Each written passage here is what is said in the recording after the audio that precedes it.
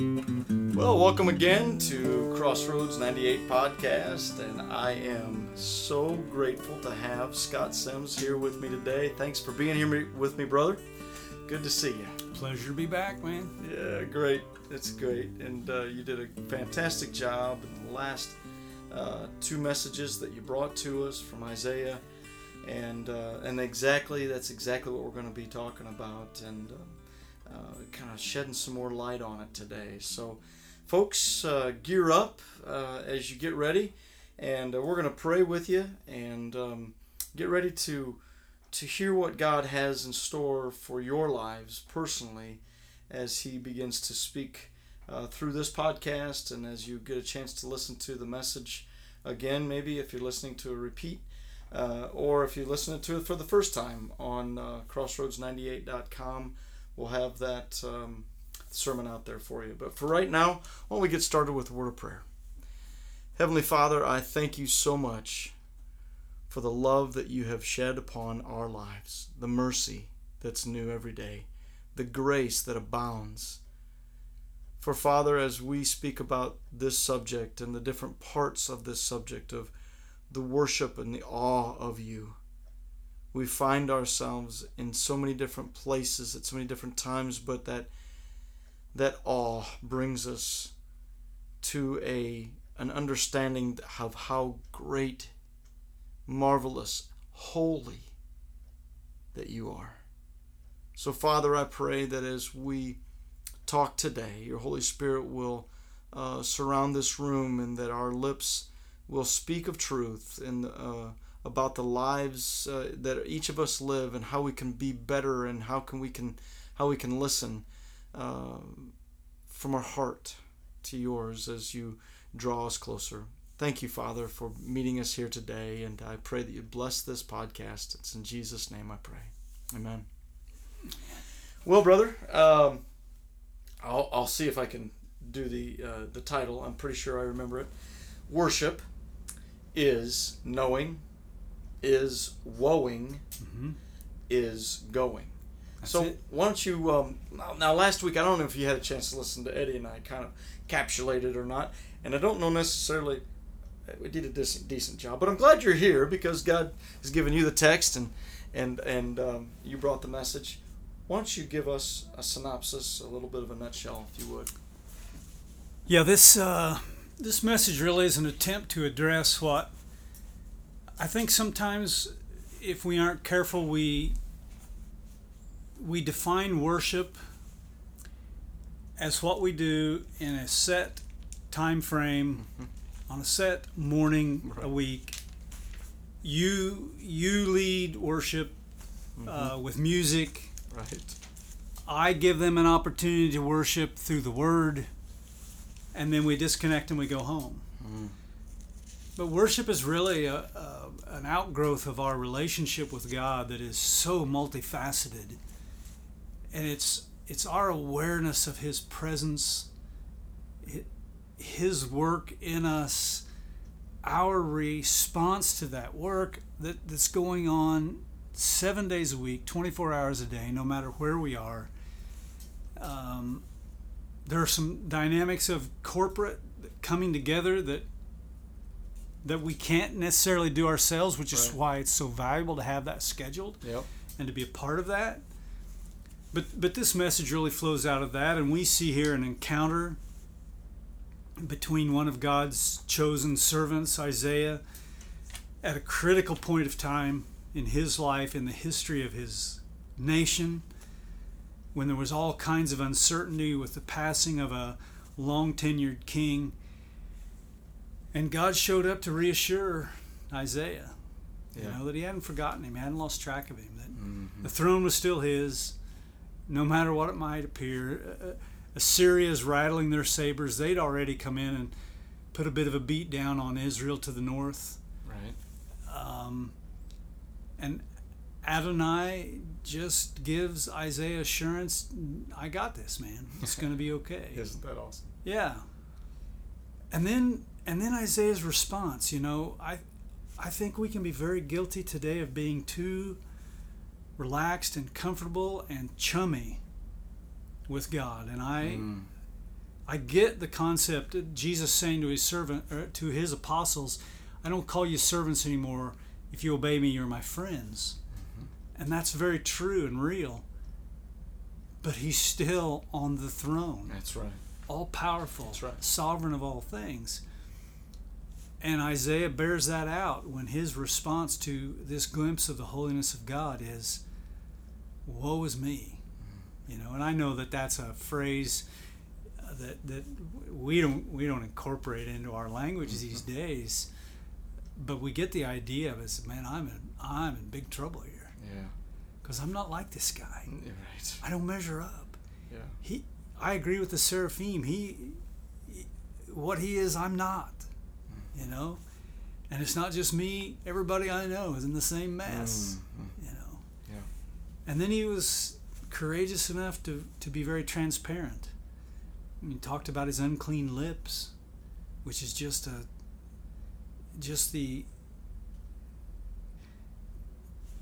the outflow of the heart. Right. You know,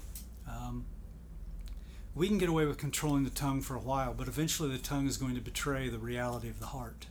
That's exactly right. We can mask it for a while, but right given set of circumstances, pressures, tensions, frustrations, whatever, and all of a sudden the heart's going to come rolling off the tongue. Right.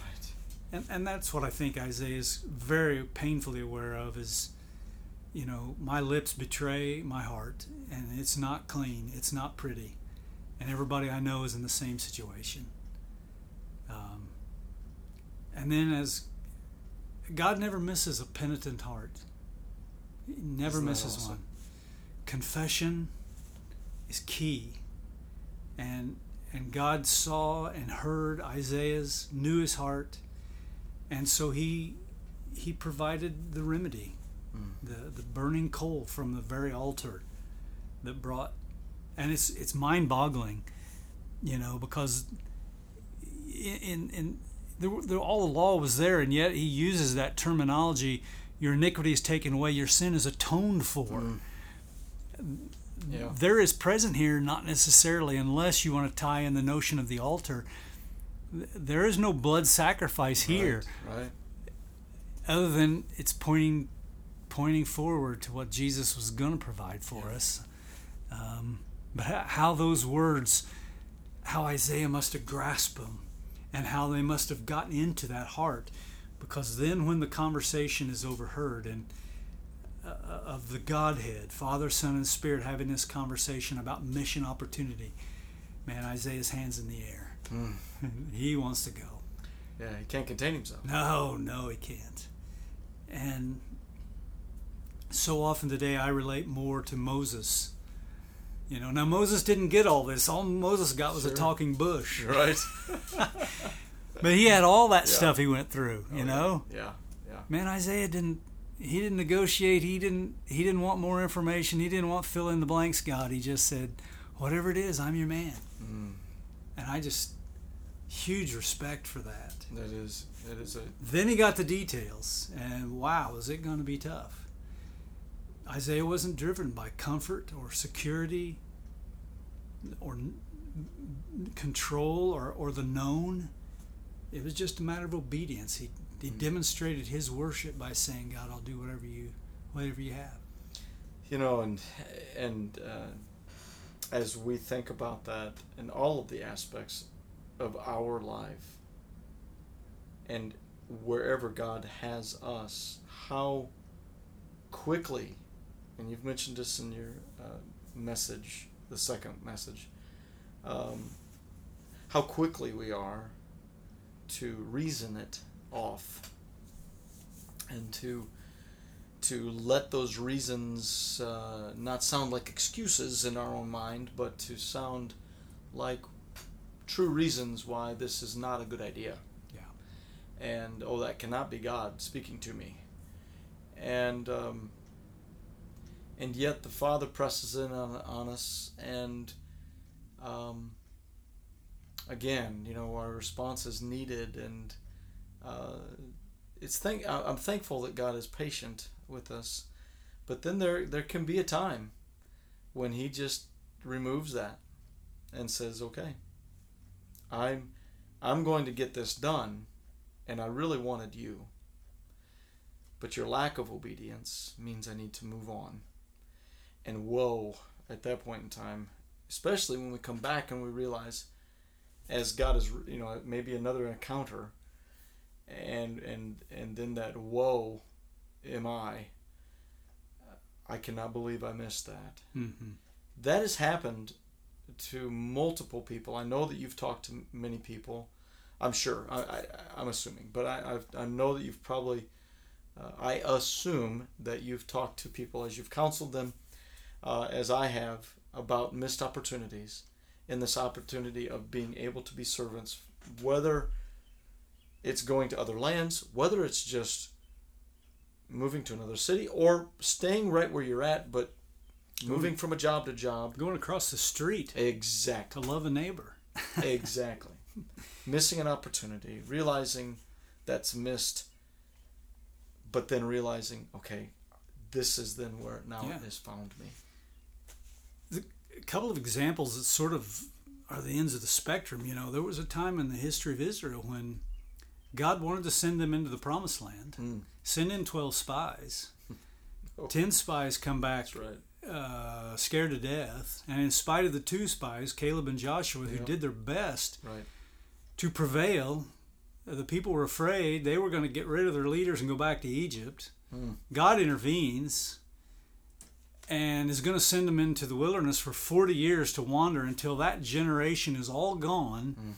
And then the people said, oh no, hey, wait a minute, we'll go.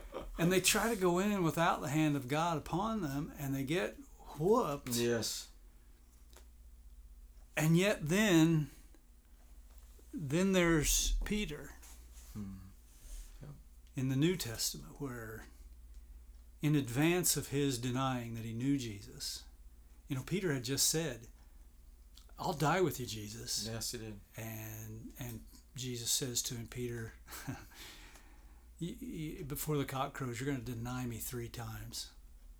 That had to sound like foolishness to Peter. Yeah. I think he really believed he was ready to die for Jesus. Now, ultimately, he would. Yes. But not at that moment. No. And as it all unfolds, and most everybody will know the story, he indeed denied Jesus 3 times, denied that he knew him.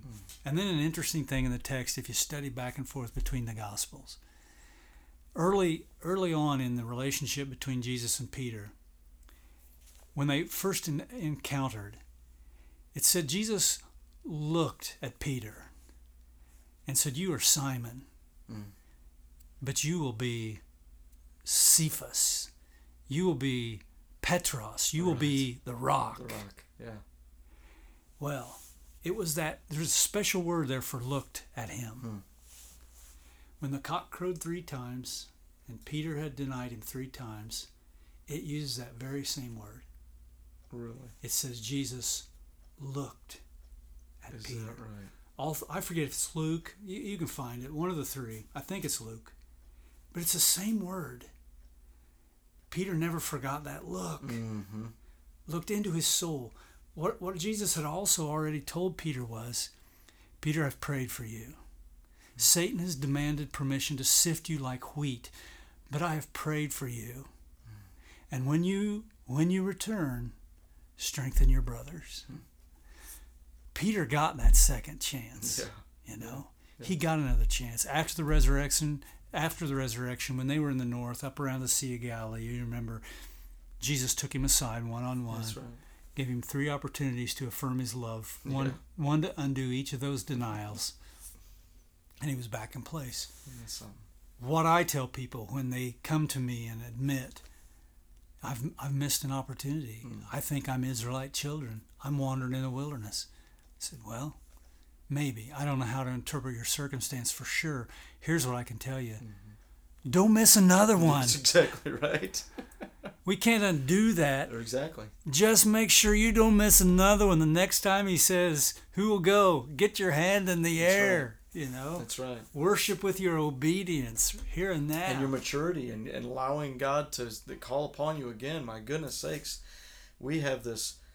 God is gracious. He is forgiving. He is patient, kind, all of these things. But he is holy and he has the agenda that he has, and there's lost individuals out there. The harvest is ripe. For the harvest, we are yes, I'm trying to say the crops and we just need to be obedient. Yeah. We need to understand that God sees down the road and sees things better than we can. But he also, I loved your scenario today when you were talking about when you were a teenager and your dad put up the ladder and they were trying to get to this high point, and he helped, you helped him kind of get it set by, thinking he's maybe going to go up there, and then he says, all right, son, go on up there. And I love the fact that you put, I didn't hesitate, at least I don't remember hesitating, and I went up there because I trusted him. My relationship told me with my own father that it was okay. I could trust him to hold very secure that ladder. And if I were to happen to go down, he was willing, I'm sure, to go after me, and to that trust factor. Yeah. One of the things we can do with God, he has a huge trust factor. He's forever faithful. We go through the scriptures, even in our own lives, even in our circumstances where we have failed him, he's always remained faithful. Yeah. It's possible for us, Steve, and for folks that join us on the podcast, to have false narratives about God. There are likely people listening who look back and have experienced situations where they say, where was he? Sure. Critically important that they don't leave those things unaddressed in their souls. Right. That they get those out. And the church hasn't always been a safe place to talk about that kind of thing. No, sadly enough. It makes us uncomfortable, and so we don't know what we can't untangle it all. Right. But our God's a big God, and He will meet us in the midst of that inaccurate perception of who He is. He will meet us in the midst of that, and He will work with us to bring clarity to that. It can be a long and arduous and sometimes painful task to work through, but it's so terribly important. It is. I think the first message I shared this A.W. Tozer quote: "What comes into our minds when we think about God is the most important thing about us." See, we all have narratives about who God is. Right. Tozer's saying that our narratives are the most important thing about us. See, the narrative I had about my dad on that roof had been based of years of experience. Right. That's not the first precarious position I had been in his care. Right. And what he had done, he had had plenty of opportunities to build my trust in him. So when it came to a situation where that was just dumb, I don't remember hesitating. Right. We got that thing painted and it looked great, and I survived the 2x4 and the scrap wood and the wire brush and climbed down from the ladder. And it served me well looking back on that all these years. Right. But not everybody has that. That's true. That's very true. But God will help us confront those false narratives about Him. James Bryan Smith, I believe is the name, an author, The Good and Beautiful God. And that's the whole concept of the book, is how important our view of God is. That's where we started last week. That's right. Isaiah was already a prophet. He'd already been working on God's behalf, but God recognized at this moment he needed a little fine-tuning on his narrative about who God was. And so God graciously provided that for him at that moment, at that time. Wow. We're not going to get a carbon copy. This was unique and special. But what we do get, we get Isaiah's experience here, inspired by the Holy Spirit to encourage us that God will meet us on His timing and His way at just the right moment to make sure that we're thinking well about Him. Right. And so it's not a template that we just lay over our life, but we can extract principles for our own lives. That's exactly right. And that's what I love this text, just because it's so rich and it's unique because it finds us in the different places of our journey. Mm-hmm. I believe that it's interesting whether we've just now started our journey with Christ, whether we've been in it for a few years, or whether the Lord is working on that sanctification area where He's saying, I'm going to set you apart. And we you almost kind of recognize that a little bit about Isaiah here in that sense, because just like you mentioned, he was a prophet and he was in the midst of it, but then to this all-encompassing, the fire of God just consuming it, just woe is me, I am undone. I am undone. What have I? And then to back it right up behind it and say, now that I've been freed of those burdens of, now I've seen it, now I've been freed of it. My iniquities are gone. Now I know I cannot sit still. I must go. Yeah. It's wherever it finds us. This is a great scripture. Yeah. To say, be willing to listen, be willing to hear His still small voice, but then be willing in the knowing, understanding where you're at, repenting of your sin, but then be willing to go where He leads you. Yeah. And the courageous transparency before God of Isaiah, who already a prophet. Uzziah was the first of 4 kings that he is going to minister through those reigns. Mm-hmm. And Uzziah's reign was 52 years. Okay? Yeah, right. And yet here he is still identifying himself as a man of unclean lips. And that's something. It's that progressive element of our maturity. And I say that not only as a challenge, but as an encouragement. Mm-hmm. God's not done with us along the way. He continues.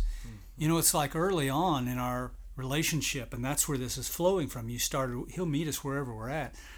Early on, as He starts the masterpiece of our lives to reflect Christ, man, it's like He's got the big hammer out, mm-hmm. and just chunks are flying everywhere. I mean, it's just obvious stuff. But as the years go along, it's not that the process has stopped or is complete. It's just fine tuning. Right. It's just got the little sandpaper out. Yeah. There's just a little part here that doesn't look much like Jesus. Yeah. And from the outer perspective, it's like nobody even knows what's going on. But here's Isaiah, a prophet many years into his ministry, and he says, in light of what God just showed me, this new revelation of who God is, I'm unclean. I need God to intervene in my life. Right. We must never get over that. No. Yeah, you're exactly right. And how easy it is for us. I mean, we get that complacency, and we get the kind of I'm going through my days here, and that kind of thing. But that's where He says, look, stay within my word. Yeah. Stay close to me. Yeah. Stay connected, and I will continue to remind me of who I am and who I am in you, and how you can reflect me. Know me. Yeah. Absolutely. Know me, and everything else falls into place. Mm-hmm. And when we come back, I think we've probably talked before. We are a nation and a people of distraction. Oh my. Yeah. And there's always something to give ourselves to, as opposed to being with Him in the stillness and the quiet, and allowing Him to instruct us, to reveal Himself to us in new ways, to do the hard work of uncovering those false narratives of who He is, how we view Him, how we think He works. As a dad, and I know you're a dad too, and as a dad, or as a parent, I'll just say it that way, as we speak to both sides, we need to hear this right now. We need to hear that again by saying, look, your children are looking upon you to see how to react and how to understand God. And if we find ourselves running thin, throwing out a prayer before which is great to remember to pray before you eat, but that's pretty much all they're hearing and seeing, and they don't ever see the Word open, the Bible open, and they hear a few complaints like, oh my, should we just stay home today from church? I mean, honestly, and it's not, and it hears more of that rather than the other side of it, where there's a connecting point and that they can glean how to mature in that. I mean, it's a continued reminder to me. I've got Jude, who's 9 years old, going to be 10 this coming up, and in August, and if we're not attentive to the Holy Spirit and His fine tuning and our parenting and the different personality types of these children that we have, we're going to miss opportunities. We're going to miss reflecting Jesus. We're going to miss reflecting that connection and that relationship. It's going to just look like rules and regulations to them rather than a relationship. Yeah, and how many people all around us desperately need to see Christ. Yeah. My goodness. An accurate perception of Him. Mm-hmm. A real live flesh and blood follower of Christ, an apprentice of His. And how many people, in America honestly don't know one.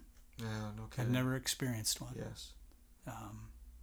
And that's on us. And then they'll say, well, yeah, okay, I can see these guys are Christians by their bumper sticker and have the Jesus fish on it, or whatever, as they fly past me and a rant of rage of, and I know that we can go into those areas, but folks, I guess as we wrap this up, it's just a reminder how important it is for our consistency to not give up. Don't hear these words that were like, it's too tough. I mean, you got to work at it, but realize he that is in you is greater than he that is in the world. And so therefore, the power of God, it's moving. We've got to connect with it. Yeah. See, the adversary is skilled at this. He turns our relationship with Jesus into, like you said earlier, rules and regulations. Yeah. I have to, or he's not happy with me. Think about it differently. Think about it when there was someone that you really wanted relationship with, and how you longed for that, how you were drawn to that. Transfer that over to your relationship with God. Right. He's waiting there for you, longing to connect with you. And we have all these misperceptions about what it looks like and how it's supposed to work. Just get with him and let him know that you're with him, because something in you is attracting you to him, and he'll meet you there. Yes. And then it goes from there. It's not about us trying harder. Yeah. It's about us being available. That's right. To know him. That's right. And to enjoy him, and as a result of all that, to be positioned to serve him. Which, wow, what an adventure. It is an adventure. And as we memorize Scripture in our lives, those are some of those connecting points that remind us. One of the very first scriptures that was placed in my life by my father was Proverbs 3, 5, and 6. And it goes, trust in the Lord with all your heart.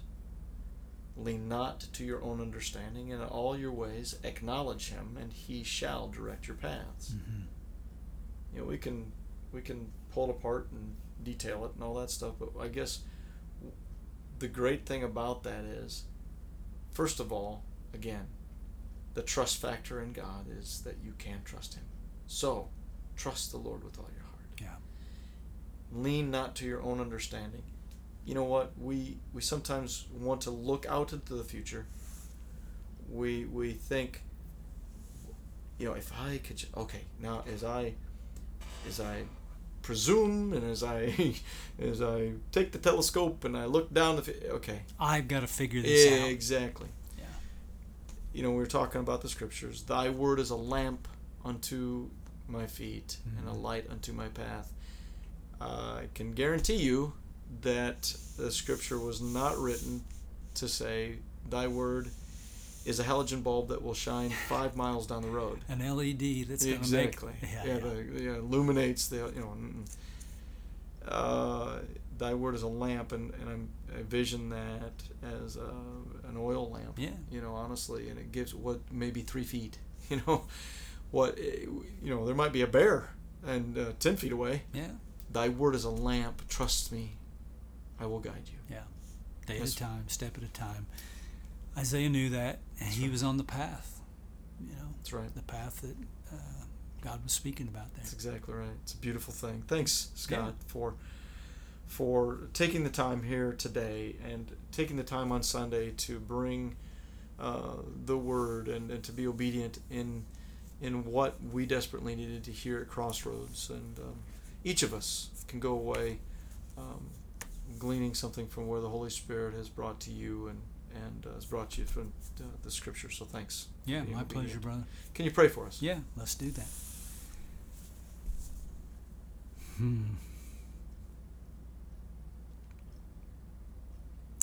Father, just want to say thanks.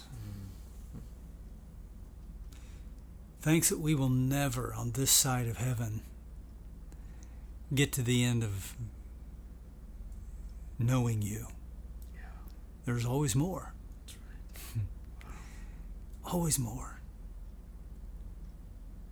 And you are delighted to make it available to us, the next discovery, the next realization, the next clarification, Father, of who you are and what you're up to around us, what you intend for us.